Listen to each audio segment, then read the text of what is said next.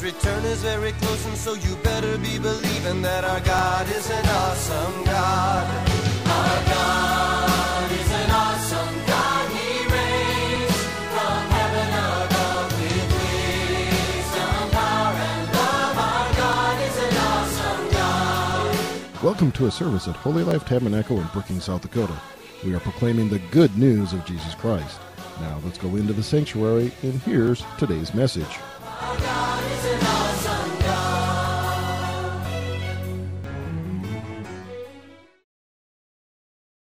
Confess, my mind is alert, my heart is receptive. I'm about to receive the incorruptible, indestructible, ever-living seed of the Word of God. I'll never be the same. Never, never, never. In Jesus' name. Amen. God bless you. It's been a good week. A week ago, I was on a path at this point. I've had a stress test before, and this would be like a stress test times 10 as I was hiking up Black Elk Peak in the Black Hills, 7,242 feet. It's an effort. It's a strenuous trek. But at 67, I made it. Hallelujah. And I was following my grandkids, or my older grandkids, Micah, Elijah, and Haley, and then two of Micah and Eli's friends. And they're all like deer, you know. They're in great shape and athletes and so forth. So the start of it was just fine, but then you start going up like that. And so I'd go and I'd be panting like, I couldn't even see him. Wait for Papa, you know, and then going climbing over rocks and trees and different things around stuff. And they'd wait for me, you know, I'd catch up, catch my breath. Okay. And we take off again. So normally this hike takes, they say, planned for 4 to 5 hours. But we had teenagers. So we went up, stayed up there, took pictures and so forth, came down in 3 hours and 15 minutes. So that's teenagers for you. That's what they'll do. Before we left on that, before we left for the Black Hills, I was called by Ray Phipps. I've been to India many times now, and three of those trips involved having Pastor Alicia with us. And Pastor Alicia is just had such a tremendous heart, especially for the unreached peoples, you know, to go to places where maybe nobody else would go. And to go in difficult situations and stuff. And tremendous heart establishing churches. Ray and Wilma doing what Jesus did to train people, train pastors. And then to go out and do the works of Jesus. Lay hands on the sick, cast out demons, people raised from the dead, all kinds of stuff. And so Ray called me to say, Pastor Alicia is just 50, to say that he died. And Alicia is just 50 years old. Let's play that one video, though. Here's Alicia, the last time we were with him, and he was talking here. Yeah, greetings, my dear friends and partners, and we welcome to see the testimony and the witness and the report from India with Pastor Dave and Jeannie Kaufman. And we are right now in the city called Machilipatnam in Andhra Pradesh state in India, and we had a wonderful conference, 2 meetings yesterday on 18th of this month, and 180 pastors with their wives, total 360 people attended for the conference. For the 2 meetings, we have wonderful sessions, Pastor Jeannie and Pastor Dave, and wonderful anointing of the Holy Spirit and the wonderful word from the Lord and great revival, and there was great fresh oil anointing on the servants, leaders, pastors and evangelists. And it's a wonderful, wonderful beginning in the beginning of the new year, the blessed conference with the Holy Life Tabernacle. And we love you so much, and after the conference we heard many testimonies. And God revealed many things to Pastor Dave and Jeannie about the sick people and pastors, and the tumors disappeared, and the stones in the kidneys disappeared. And even in the next day I heard the testimonies by the phone calls that many healings of tumors disappeared and stones being gone away, and many miracles like hip joint pains and tumors and headache and tuberculosis, and heal from the different kinds of sickness. And we thank God for this wonderful time of Pastor Dave and Jeannie Kaufman with us. It's such a great time of ministry in the outreach. Thank you so much. God bless you, Alicia. We pray for his wife, Elizabeth, his 3 children, Lord. We pray you minister to them in Hyderabad and touch their hearts, Lord, and give them strength, provision, and just lead them, Lord, in their life at this moment, Father. Guide them for the next steps that they have in Jesus' name. Amen. We're going to go to South India right now. We're going to go to a city called Chittoor. And this is where Pastor Jeannie and I were at this January. This was in 2019. Now it's 2020. Let's play that a second. Well, Father, we thank you for this gate, for this new church. And we thank you that we enter your gates with thanksgiving and into your courts with praise. Hallelujah. Hallelujah. And so tonight, Jesus, we dedicate this gate, we dedicate this ground, this holy ground, that all who come through here shall be blessed, encouraged, refreshed in the Lord. All surrounding here will be influenced by the power of the Holy Spirit. So we dedicate this now. We thank you that it is open for your service and use in the name of Jesus. Amen.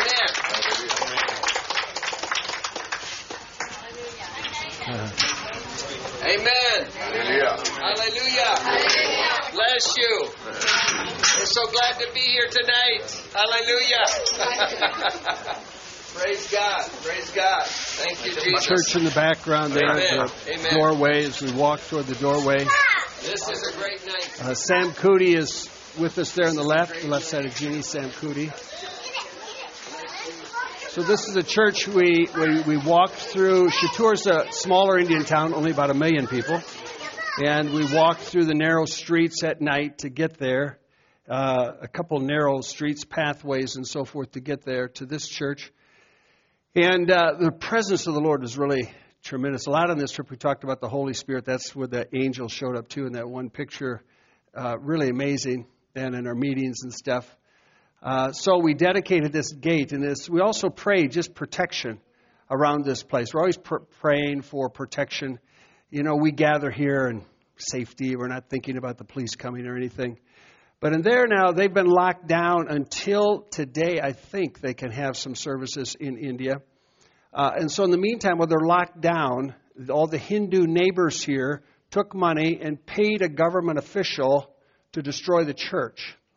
And so they paid the money so that they could come and hopefully do it without people there, see?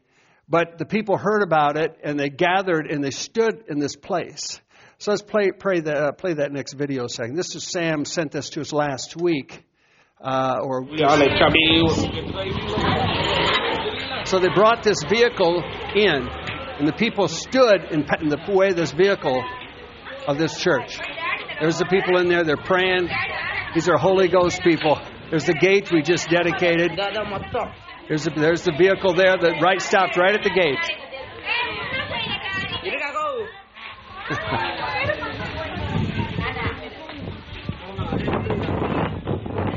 And they're not going to allow it to go any farther.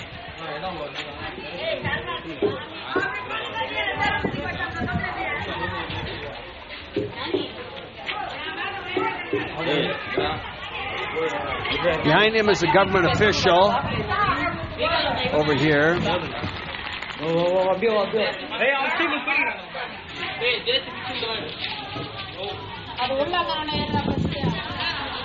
So their language there in South India, in this state, is Tamil.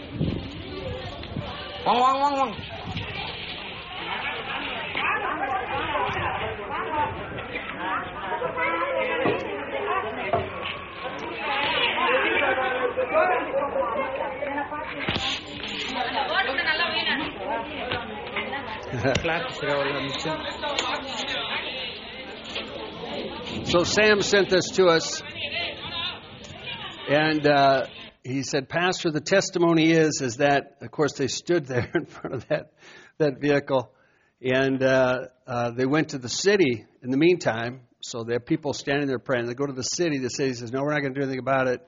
They said, you have to take it to court. And they said, we're not taking it to court. This is our church. This is established church. We've been here a long time.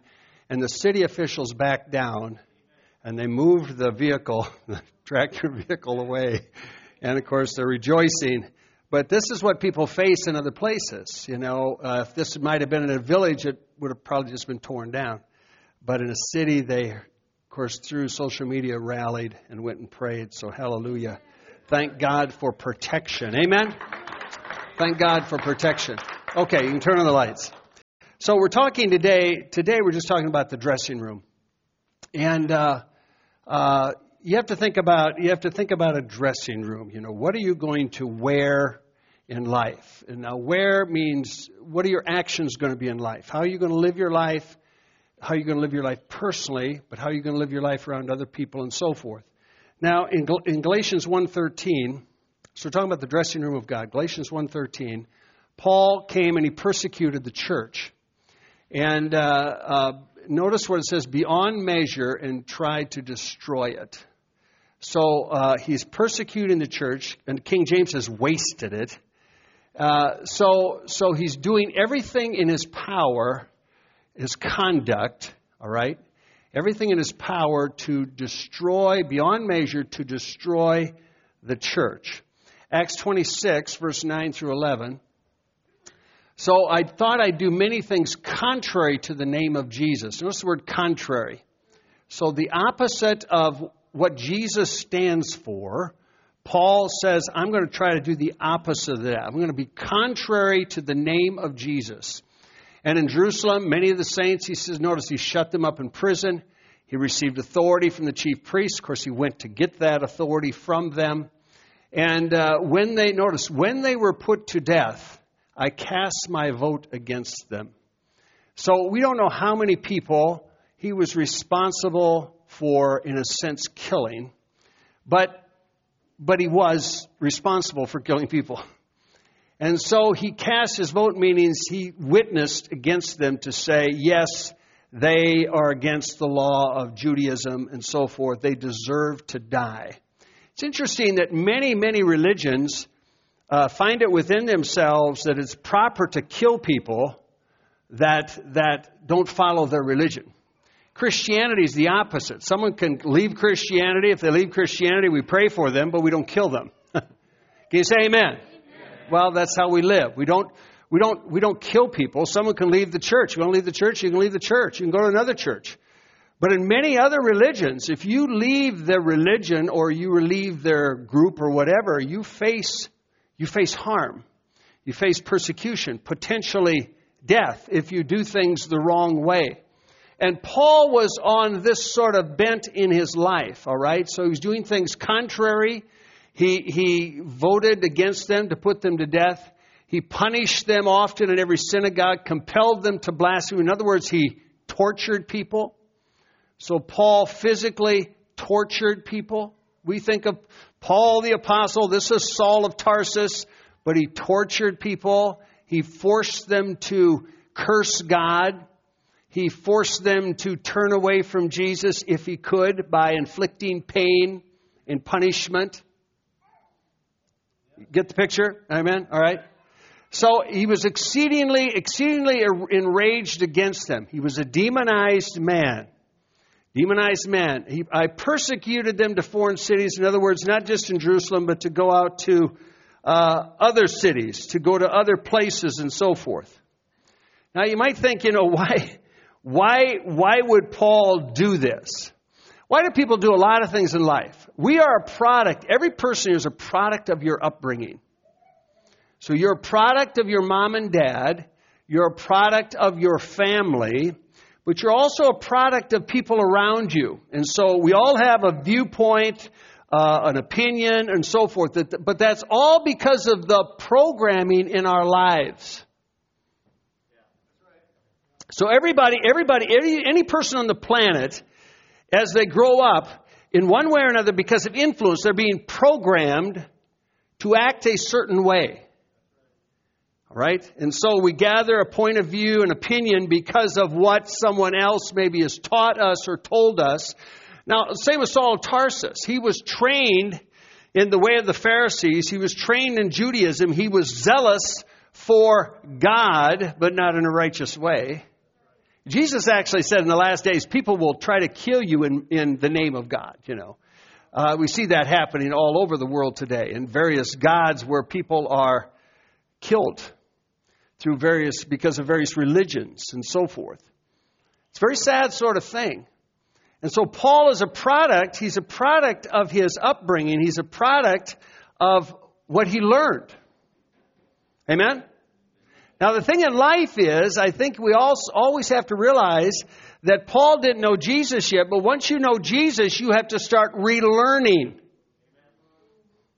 You have to start relearning. You have to start being retrained in the ways of the Bible.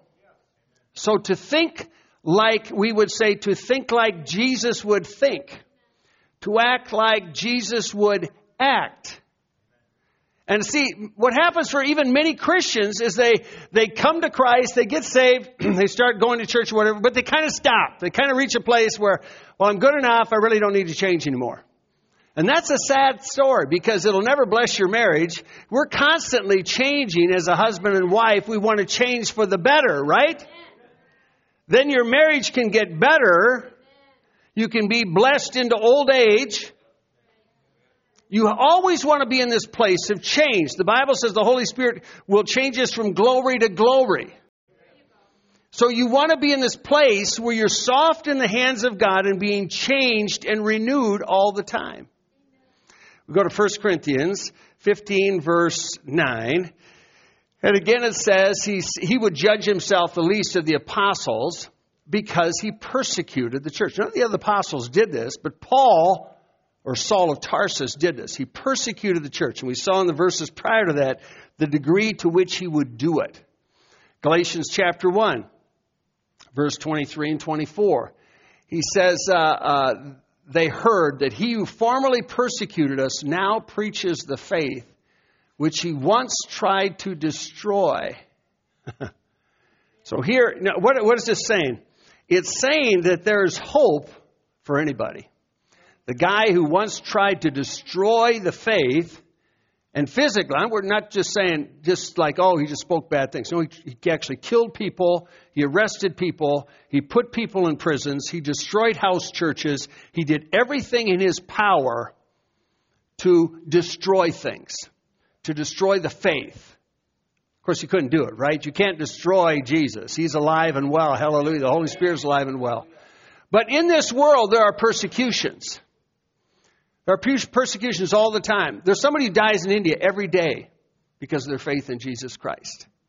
There's people not far from where we've ministered, where churches have been burned. Pastors have been killed because of their faith in Jesus Christ.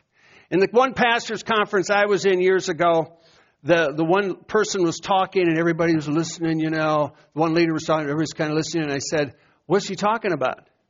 And this is a pastor's conference. This was their pastor's conference on that day. And he was saying, well, if you die, we want you to know, if you die, we'll buy your casket. Telling the ladies, we'll buy the casket for you to bury your husband. That's quite a pastor's conference, isn't it? Most people in America aren't going to come to a pastor's conference like that, where we're going to talk about your funeral if you're martyred for Christ. And yet that's the kind of pastor's conference of the meeting prior to me sharing was talking about. So Paul was this sort of person who was contrary to the things of the gospel. Now he's preaching Jesus.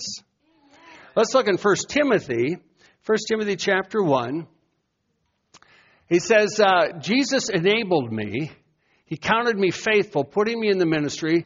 Although I was formerly a blasphemer, a persecutor, an insolent man. So he's a vile guy. He's not the guy you want to be a friend with, right? He's not going to be your friend, probably. But it says he was a blasphemer, he's a persecutor, insolent man.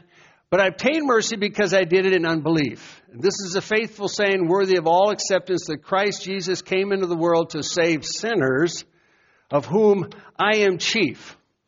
So Paul, who was Saul, was at a place where all of a sudden his life gets transformed. I've got written on my desk this quote from Martin Luther King that he spoke in the early 60s and so forth. But it says, love is the only force capable of transforming an enemy into a friend.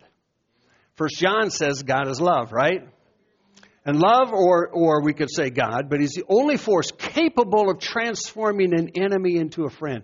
So when they brought Saul he gets saved, bring him to some house churches, everybody's appalled, like, get this guy out of here.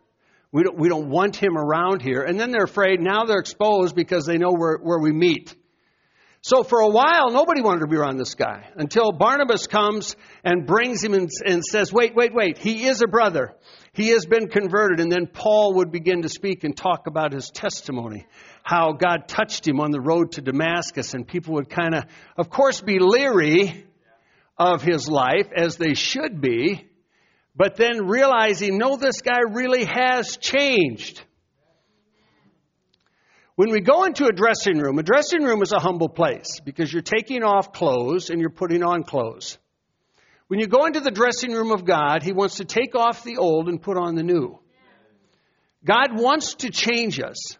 Now listen to me. It's great to be saved. In most churches, that's as far as they go. But God wants to continue to change us into His image. It's not good enough to be saved. I mean, it's good enough to get to heaven. Hallelujah. But in this life and in this world, He wants to change us more and more that we would be like Him.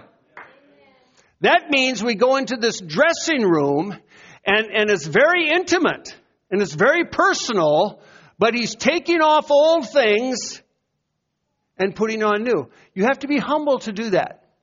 If you're going to walk with Jesus, let me just say this. The best thing you can do is be humble. Turn to your neighbor and say, I need to change. So many times we think of what others need to change. Have you ever had somebody just irritate you and bother you? Maybe a coworker or something like, could be a family member, who knows. But anyway, somebody irritates you, bother you, and you kind of think, Lord, change them. But in the meantime, a good prayer would be, Lord, change me that I can be loving to this person. That I can be loving to them. You know, the Bible actually says the unbelieving spouse can be won by the other spouse. By their love, by their character, by their nature. How we treat one another, how we care for one another. So a big thing in life is humbling ourselves, getting into this dressing room and realizing, man, I've got to change. Let's look at quickly a second. So Ephesians 4. So we're going to kind of rest. Find it in your Bible. Ephesians chapter 4. We're going to kind of rest in this chapter for a little bit. But here's a dressing room. You take off things, the former conduct, the old man, the old clothes all tarnished.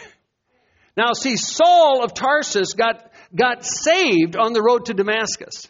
Then he goes into Damascus. Anyway, it says the street called Straight. Years ago, remember at the Starlight Inn, we had a gal from Syria, SDSU person from Syria, and she lived on that street. Straight. And we thought, there's still a straight street? She said, yes, there is. Live there.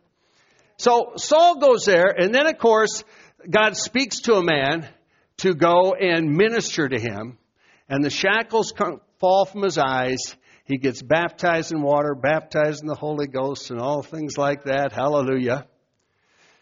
You can be saved, but still not transformed. You can be forgiven, but you still might be a crusty old person. Follow what I'm saying? In other words, we have to will to change. You have to will to be a different person. You have to be humble enough to say, I'm wrong. I got to change. Either my attitudes, my actions, my words, all those things go together. I've got to change. And to go into the dressing room is something people do on their own. It's not like God's going to push you. Dave, would you get in there? No, He's not going to push me in there. No, I've got to go in there. I've got to realize, boy, this is an old garment. I got to get rid of this. And so you go in and you take off the former conduct, the old man, which is corrupt according to deceitful lusts. It's kind of like this. When I got saved in a bar. Thank you, Jesus.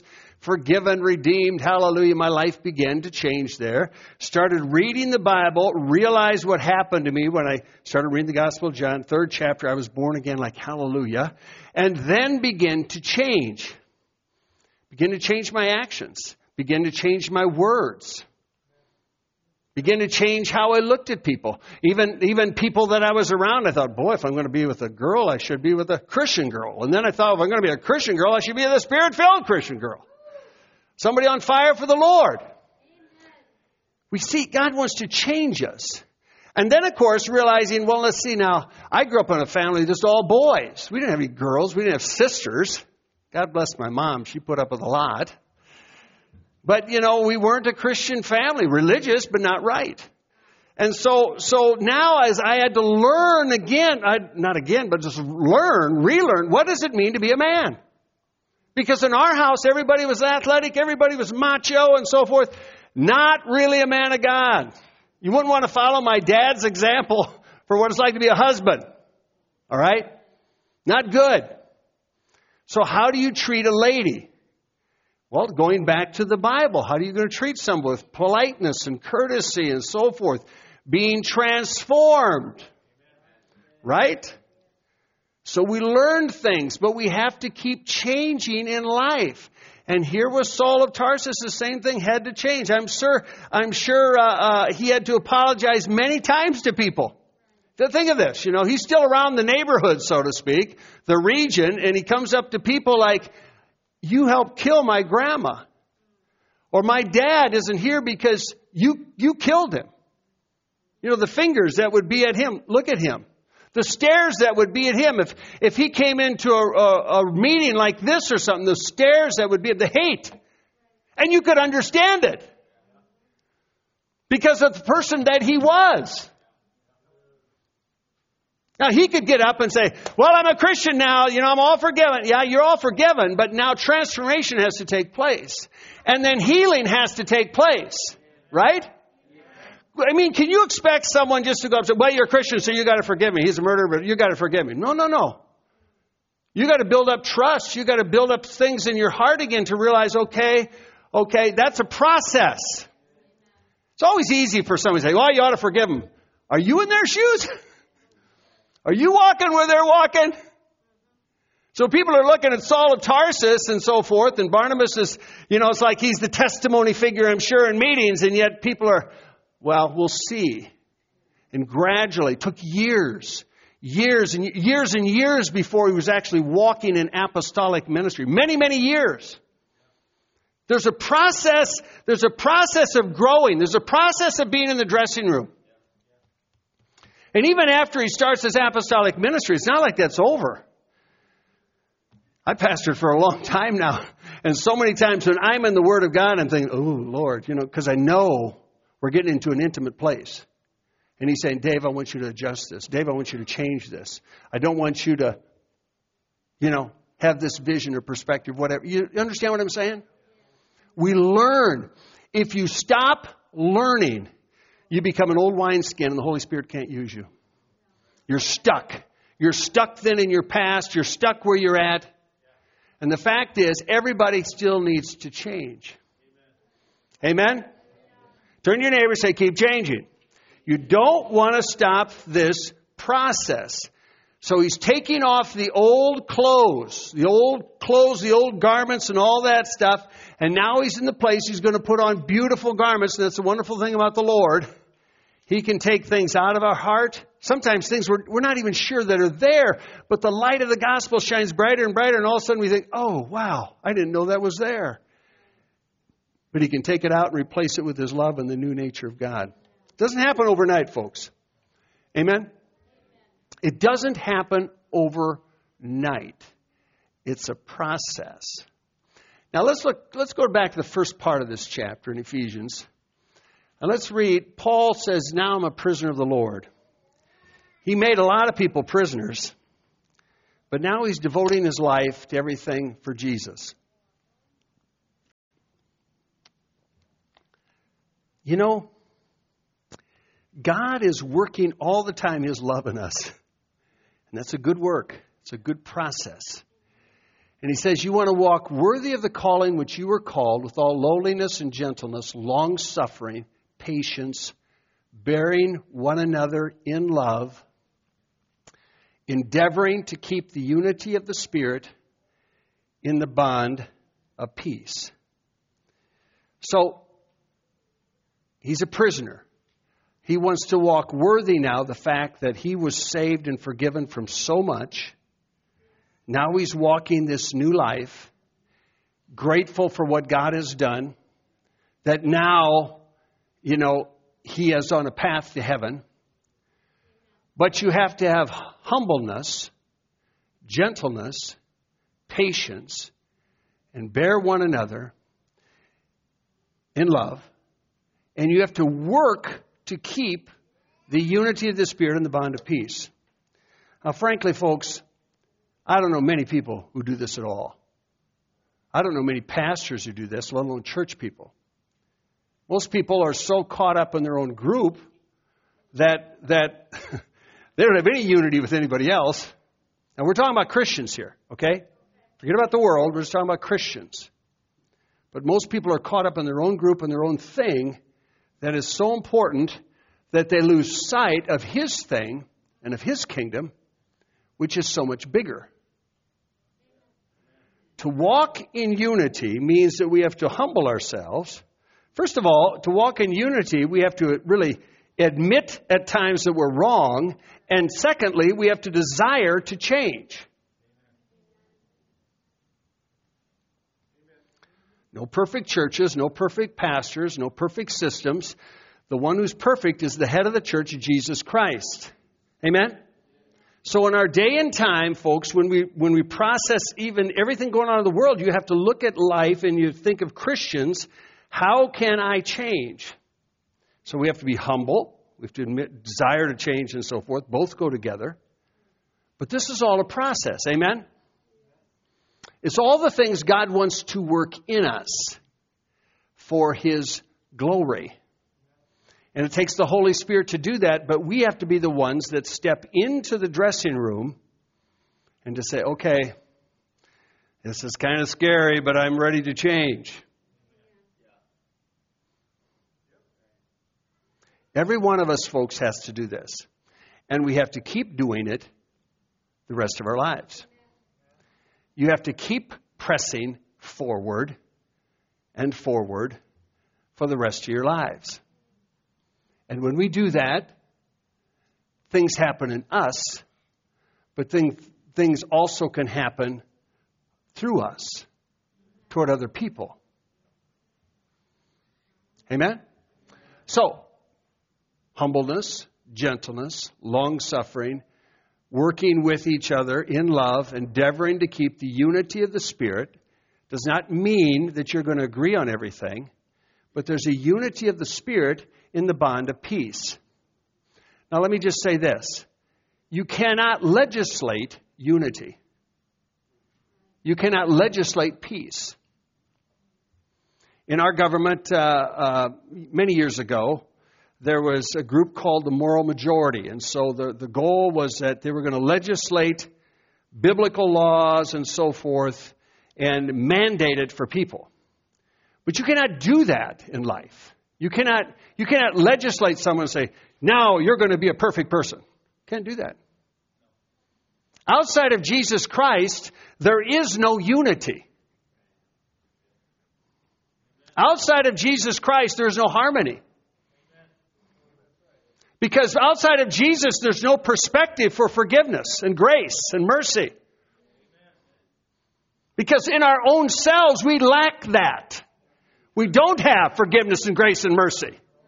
We have the eye for an eye, tooth for a tooth.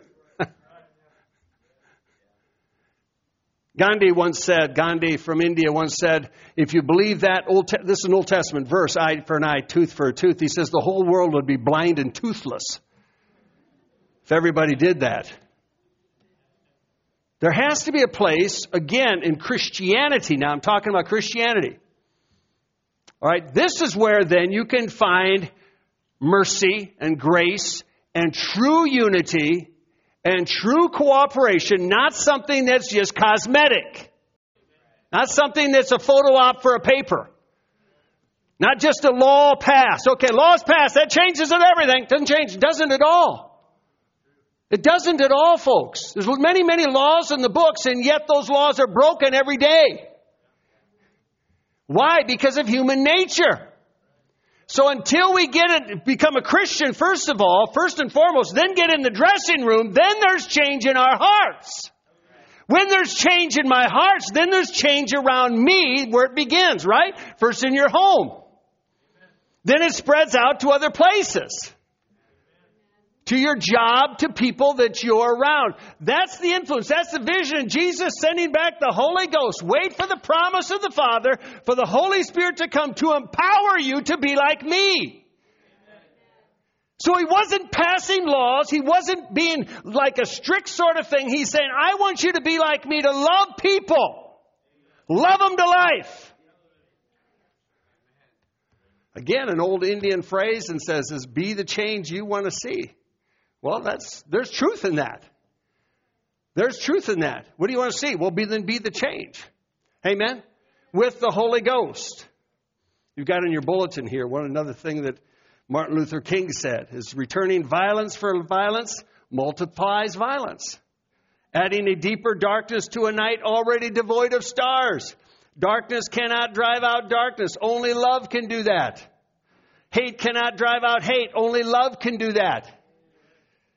Instead of love, let's just say Jesus, all right? Amen? Only Jesus can do those things.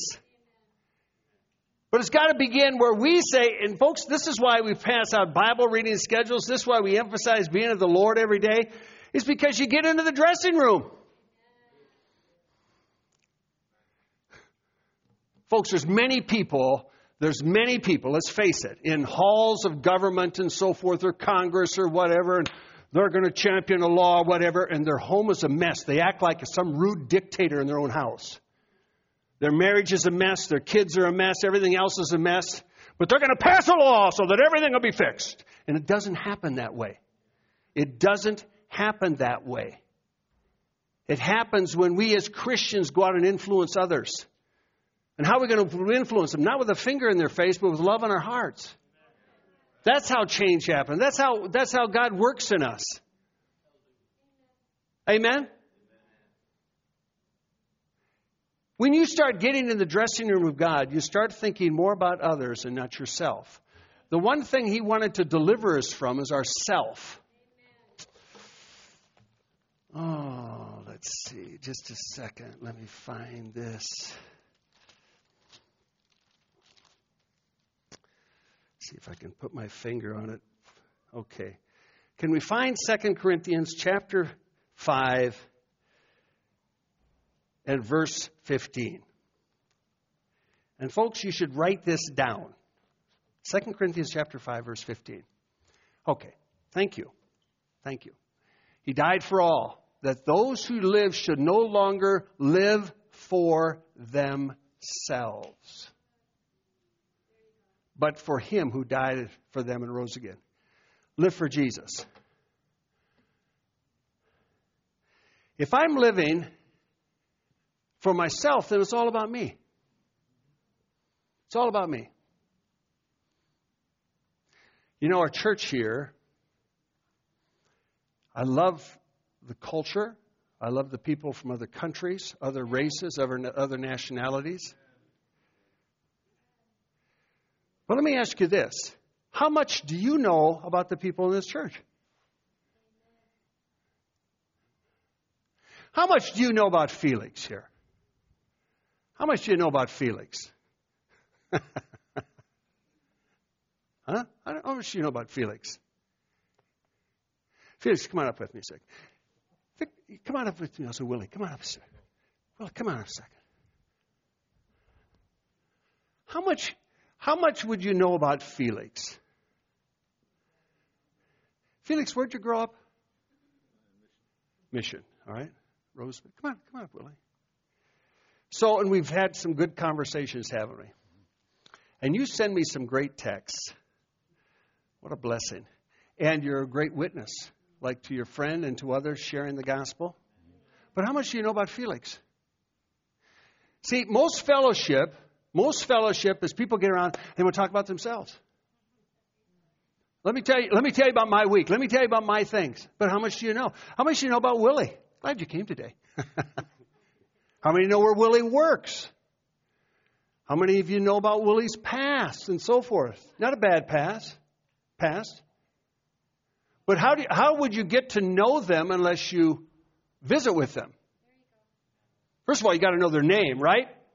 And second of all, then you've got to ask questions, right? Don't be so quick. See, when we're delivered from ourselves, don't be so quick to talk about your life. Listen to somebody else. Right? When I was visiting with Willie at one of the men's wild game feed. Remember that a few years back or so? And I was asking how you got here. And Willie was on the eastern. How many know where Congo's at? Democratic Republic of Congo. Think about that. Geography. You know, knowing where places are at. Or what goes on in the Congo.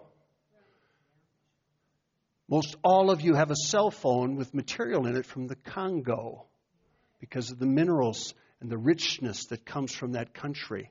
And your phone wouldn't work without it. But it comes from the Congo. There's a lot of adversity. Willie worked for the United Nations. Did you know that? Worked for the United Nations and helped there and did different things and so forth. Sure glad you're here with us. Faced adversity. I said, did you ever see like bombs explode? Oh, yeah. Mortars and different things like that. And then came from the east of the Congo. How did they get to the United States? How did he get to the United States? Think about it. How did he get here? Were you translated? No. How many of you know about State Department lotteries? Our government has State Department lotteries. You ever heard of such a thing? It's in many countries. His wife won a lottery, isn't that right? And you then were able to come with her and come here. You know, how do we get to know people? Felix, were you shot once? Once. I'm glad it was just once. Were you stabbed once? Several times stabbed, okay. How do you get to know someone unless you talk with them? What's gone on in their shoes? What's gone on in their life? Isn't that right? See, we're all consumed about us. When I was in India years ago, one of the first trips, and I had an Indian come up to me and he was very angry. And he says, you Americans, he spoke English. He said, you're all arrogant. You don't care about anything. He's a very angry person. And at first I was taken back. Thank God I didn't retaliate. And I just said, why would you say that? And he said, you don't care. You don't care about anything here. And I listened to all the things that he said. You know, even geography, don't know where India's at. And I just said, obviously I'm in there. And I said, well, I'm sorry, but that's not me. That's not me. I do care. And that's why I'm here. I do care about your life and your country and people here in India.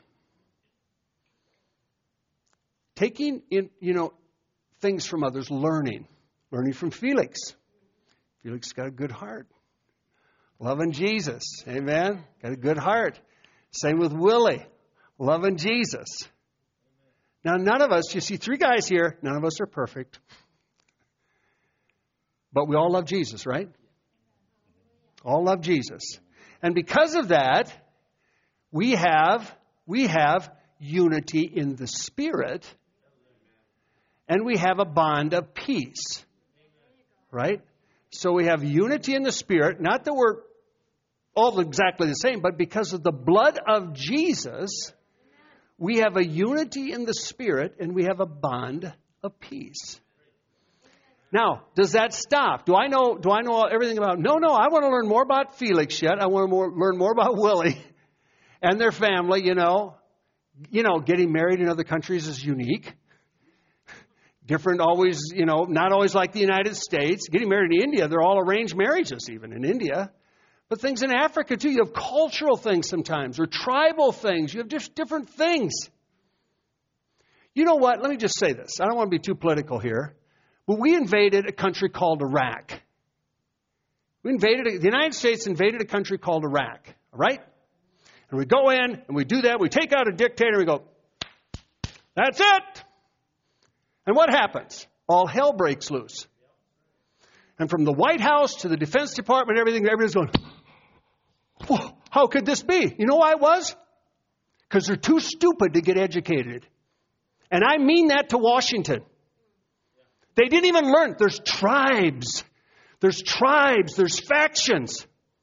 And everybody just thought, oh, now everything's good. No, all these tribes and factions. There's tribes? They don't like each other? Now they don't like us?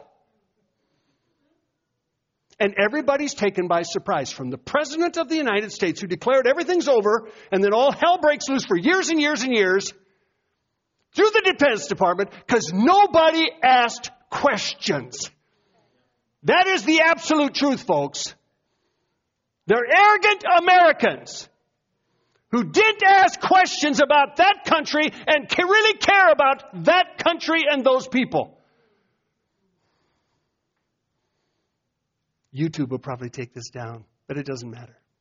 It's the truth. Folks, Christianity has to be different.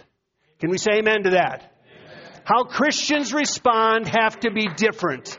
How we look at people, care about people, learn about people, relate with people has to be different. Amen? You have to get in the dressing room. You have to get out of yourself and care about somebody else.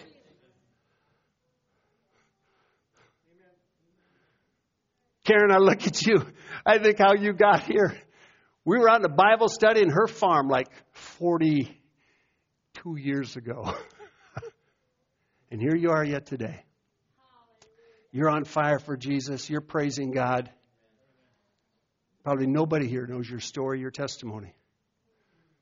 But I do. I'm proud of you for your life and your character and your love for the Lord and your influence. Man, you've influenced a lot of people for the glory of God. And it pays off. You are fruit that remains in the kingdom of God because of your walk with Jesus. Wow. You've influenced all your children. All your children serving the Lord. Wow. Powerful. Powerful. Yeah, great-granddaughter. Where's she at? Or your daughter, and they're in the back. Your daughter and granddaughter and so forth. God bless them.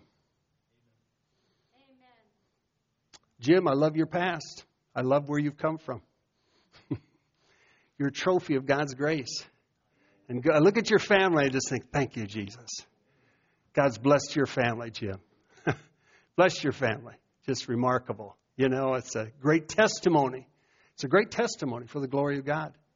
Great testimony. We've had a lot of people come through the doors here. A lot of people come and go. Raymond, I got to tell you, they're going to move to Florida, but I got tears. Come up here, Raymond, a second. I got tears because I've grown to know you. You're not just a member. You're a brother. Come on up, Beatrice. Come on up here. I just think leaving is like, no, stay here yet, Willie. No. Hardest thing as a pastor is let people go. Most pastors don't. In fact, they give them guilt trips like, you shouldn't leave here, you shouldn't do this. No. We want to release people.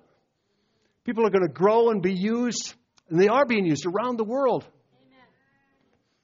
Amen. Beatrice, we've gotten to know you. Amen. Atlanta. Amen. You're going to be closer to Atlanta. We'll meet your parents someday. Yeah. How do you get to know people? How do you get to know people? By talking. You know what most people do? We tell this all the time in conferences and stuff, like Women Alive or even pastors. Don't talk to the people you know. Talk to people you don't know. And most people do what? Gravitate to people they know. Their best friend, they're going to talk to their best friend, what are you doing, and so forth. And don't talk to the ones they don't know. Look for somebody you don't know. Ask questions. Obviously, after service, there's not always a lot of time. But you could come earlier. You could look for opportunities. You could get someone's phone number and say, do you text? Or can we have coffee together? Amen? Can we visit together? That's how you have to work to maintain some sort of unity in the Spirit, in a bond of peace. I love unity that we have. You too. I love the peace we have. When we went to Kumasi, Ghana, and it was Alexander that was at Kunst University. Yes. Okay, and what's the words for it? It's KNUST. KNUST. And Alexander got his PhD degree here. And we called Alexander. We go to the campus, and he's got all this wall of SDSU stuff. And the pastors we were with saw Alexander and his response to us. They watched. He had tears in his eyes. He hugged us. And he realized, wow, these people have relationships that are worldwide. These people care. And we talked with Alexander, his family, different things like that. It's powerful. Really powerful. Folks, things don't just happen in life. You can't wait always. Well, I'm going to wait for this opportunity, the moment to be right. Just talk. Talk. Talk. I've learned my life is better if I shut my mouth. In fact, the Bible says to be slow to wrath, really have 2 ears and 1 mouth. Quick to listen, slow to speak. You have 2 ears, 1 mouth. So listen twice as much as you talk. And ask questions. Let's just stand up together. Kind of up to time here. Come on in close by us here. Willie. God bless you all. Love you. Always good to see you, Felix. Touch someone. You can't touch your hand. Touch someone's elbow. Touch someone's elbow. Father, we thank you for the unity of the Spirit and the bond of peace. Help us, Lord, to be humble. Help us to change. Help us to desire change for your glory and honor. Help us to desire change, to be like you, Jesus, to be just like you, Jesus. So we speak blessings over all the people around us today. We speak blessings over the nations in the name of Jesus, blessings over friends and family in the name of Jesus. And Father, we pray, change us.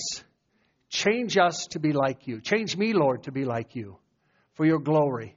Thank you, Lord, that the dressing room experience is a good experience from glory to glory. So I thank you for your blessing on this church, the people here today, the people listening via Facebook Live and so forth, that they would be encouraged in their own heart to walk totally with you, Jesus, and to love others as you love others, and to walk with believers, Lord, in this bond of peace. In unity, in Jesus' name. Amen. Amen. God bless you today. Thanks for coming. Amen. Thanks for coming. Thanks for being here. Give someone a little elbow in a good way. Amen. Say hallelujah. Amen. Amen. Our God is an awesome God. He reigns from heaven above. Thank you for listening to this inspirational message. We trust that you were encouraged in your faith. For additional information or resources, please contact the church at 605-692-4616. You can email us at holylife@brookings.net or visit our website at holylifetabernacle.com. If you're in the Brookings area, please stop by to visit a service. We are located at 241 Mustang Pass, just off Main Avenue South. Our service times are Sundays at 10 a.m. and 6:30 p.m., also Wednesday nights at 7. God bless you.